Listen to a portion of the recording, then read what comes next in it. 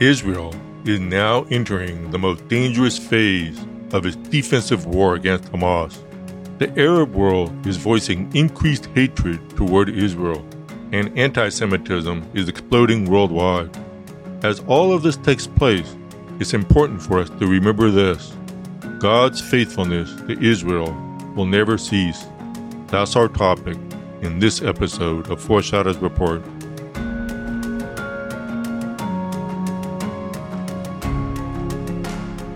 Welcome to Foreshadows Report with Steve Miller. In our last three podcasts, we've taken a close look at the war between Israel and Hamas. Though Season 5 has officially ended and Season 6 will begin on November 21st, I wanted to use this week to replay an important episode about God's faithfulness to Israel. This episode originally aired in May 2023. While the podcast focused primarily on God's promises that the land given to Abraham would belong to Israel forever, these promises clearly communicate God's faithfulness to the people of Israel as well. As the war continues to rage in the Middle East, it's vital that we remember God is still in control. Even now, He is working out His future plans for Israel. While Bible prophecy reveals that Israel has some very dark days ahead, we can take comfort in the truth that God's faithfulness to the Jewish nation will never cease. My hope is that you'll be encouraged as we look at God's past promises to Israel, which serve as affirmation that He is still working through the nation of Israel, even today.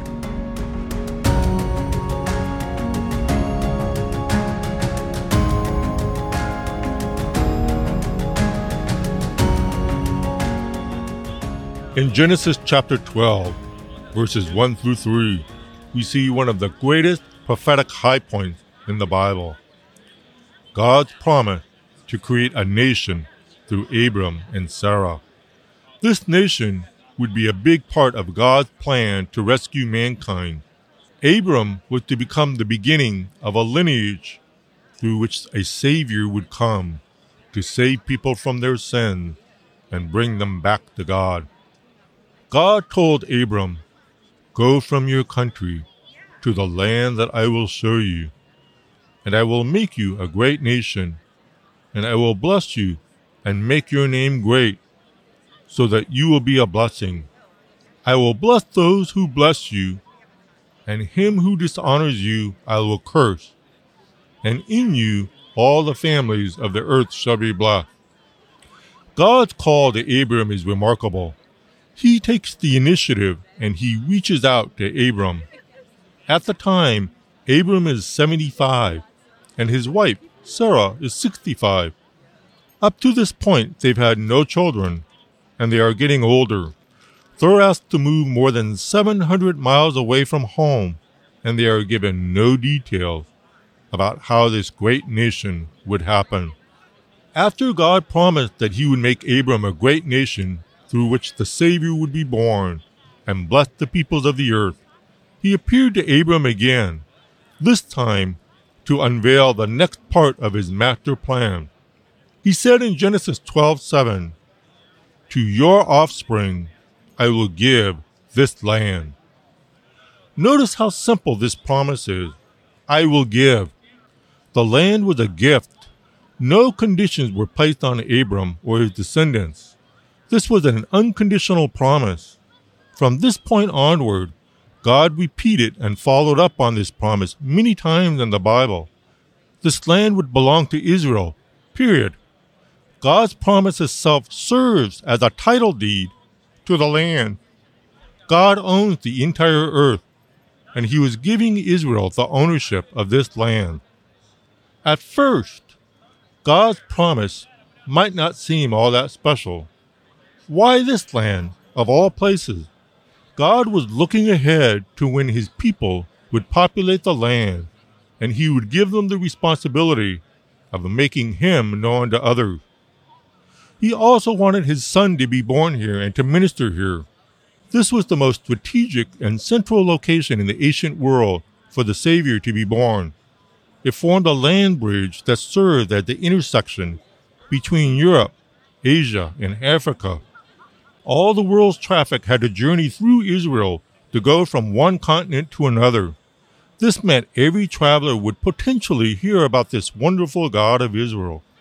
And when the church was born, the gospel would be easily spread outward from here. The land that would become Israel is where God chose to make himself known to people everywhere. This was the ideal place for a spiritual lighthouse that would be able to shine its light outward to the surrounding nations in the ancient world. God's gift of this land to Abram's offspring was strategic, intentional, and motivated by his love for the lost.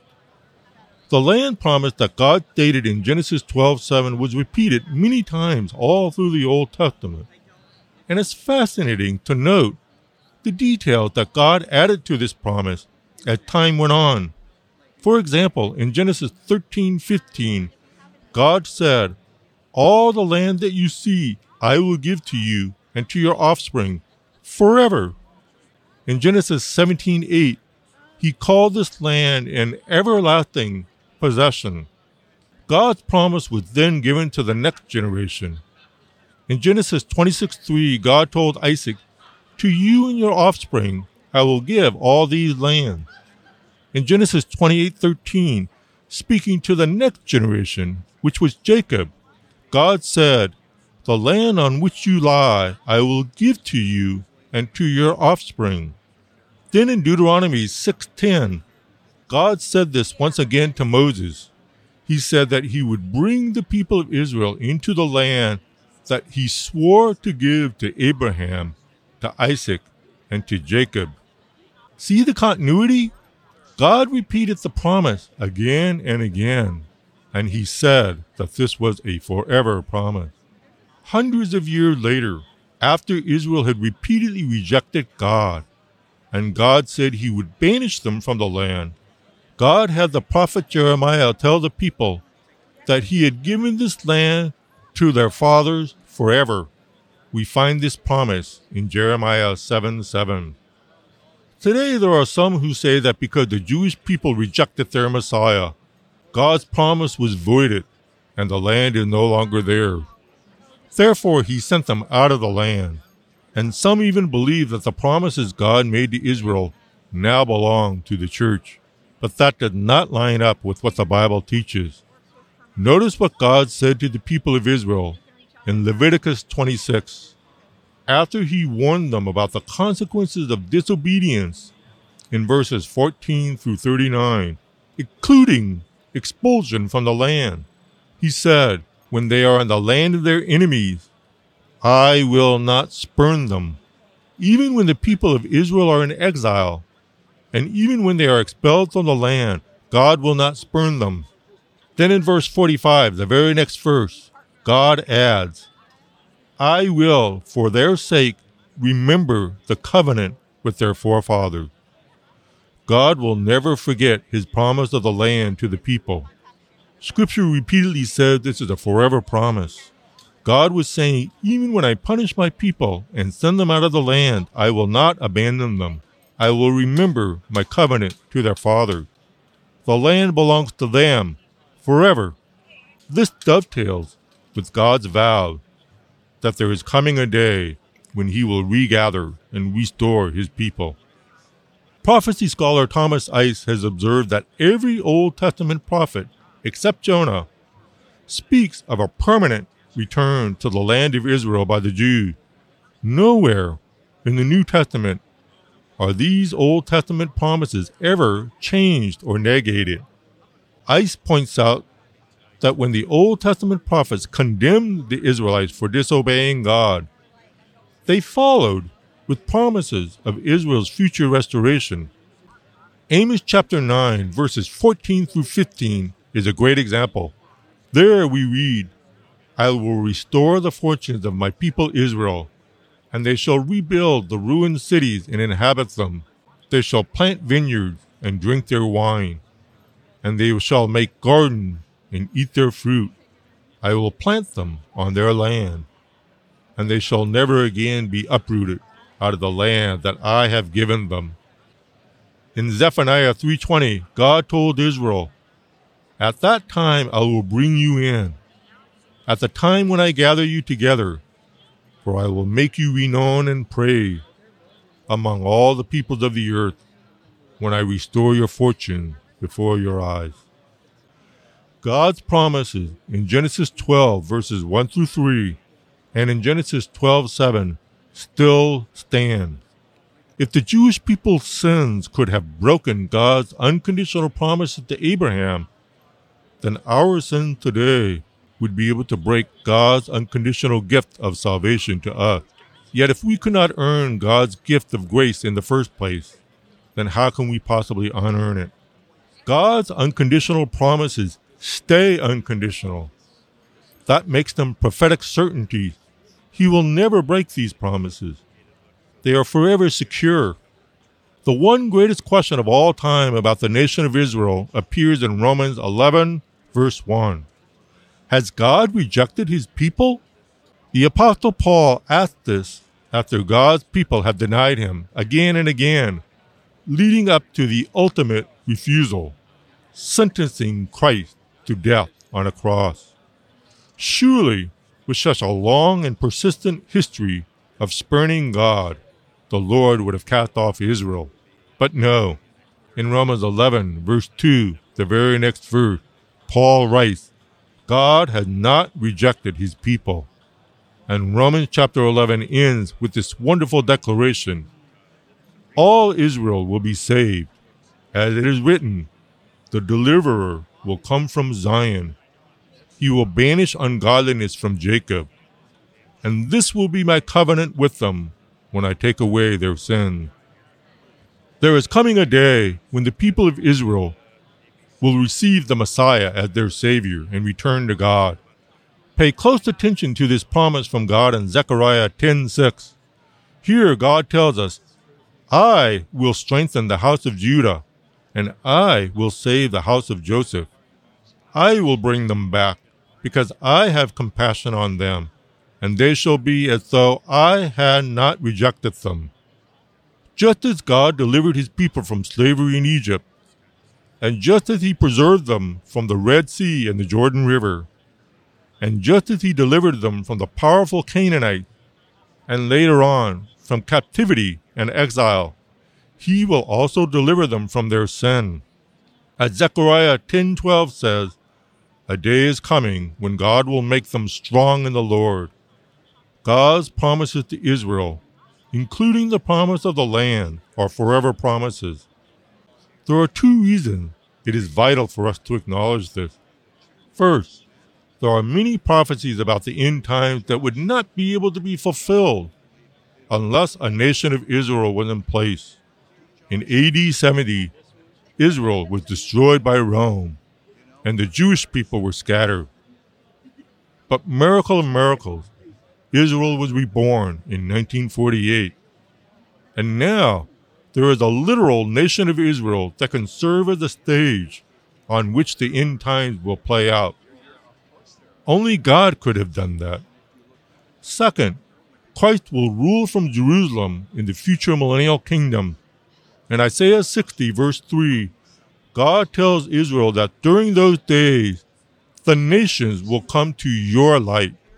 In that same millennial context, verse 21 adds that Israel will possess the land forever. When God says a promise is forever, he means it. As the Apostle Paul says in Romans 11:29, truly the gifts and the calling of God are irrevocable. In chapter 6 of the book of Hebrews, we read this. When God made a promise to Abraham, since he had no one greater by whom to swear, he swore by himself, when God desired to show more convincingly to the heirs of the promise the unchangeable character of his purpose, he guaranteed it with an oath. This bears repeating. God swore by himself, the highest authority in all the universe. Why? To show more convincingly the unchangeable character of his purpose.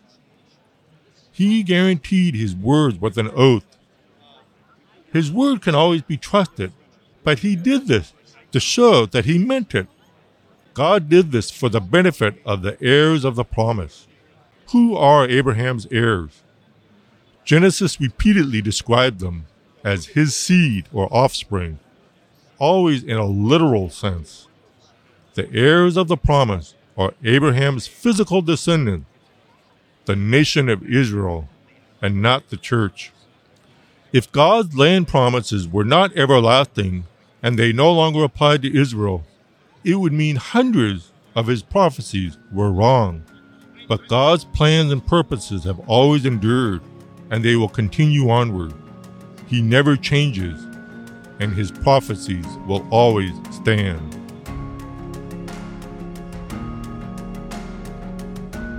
Thank you for joining me for this episode of Foreshadows Report.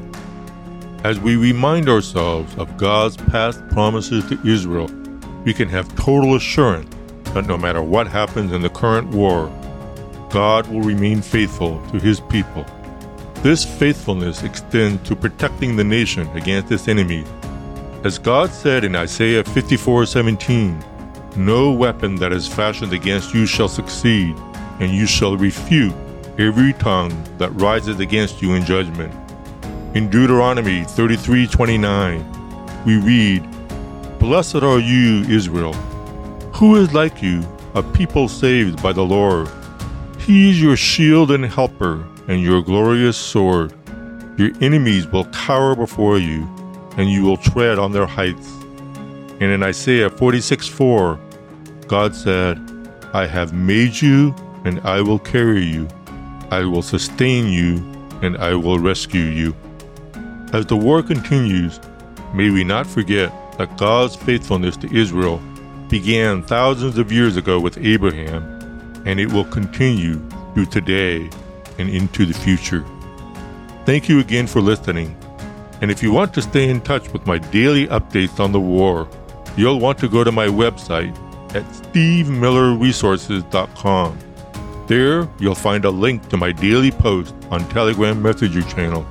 Or you can go to Telegram Messenger channel and subscribe to Foreshadows Report. And finally, I want to say thank you to Harvest House Publishers, which has made this podcast possible.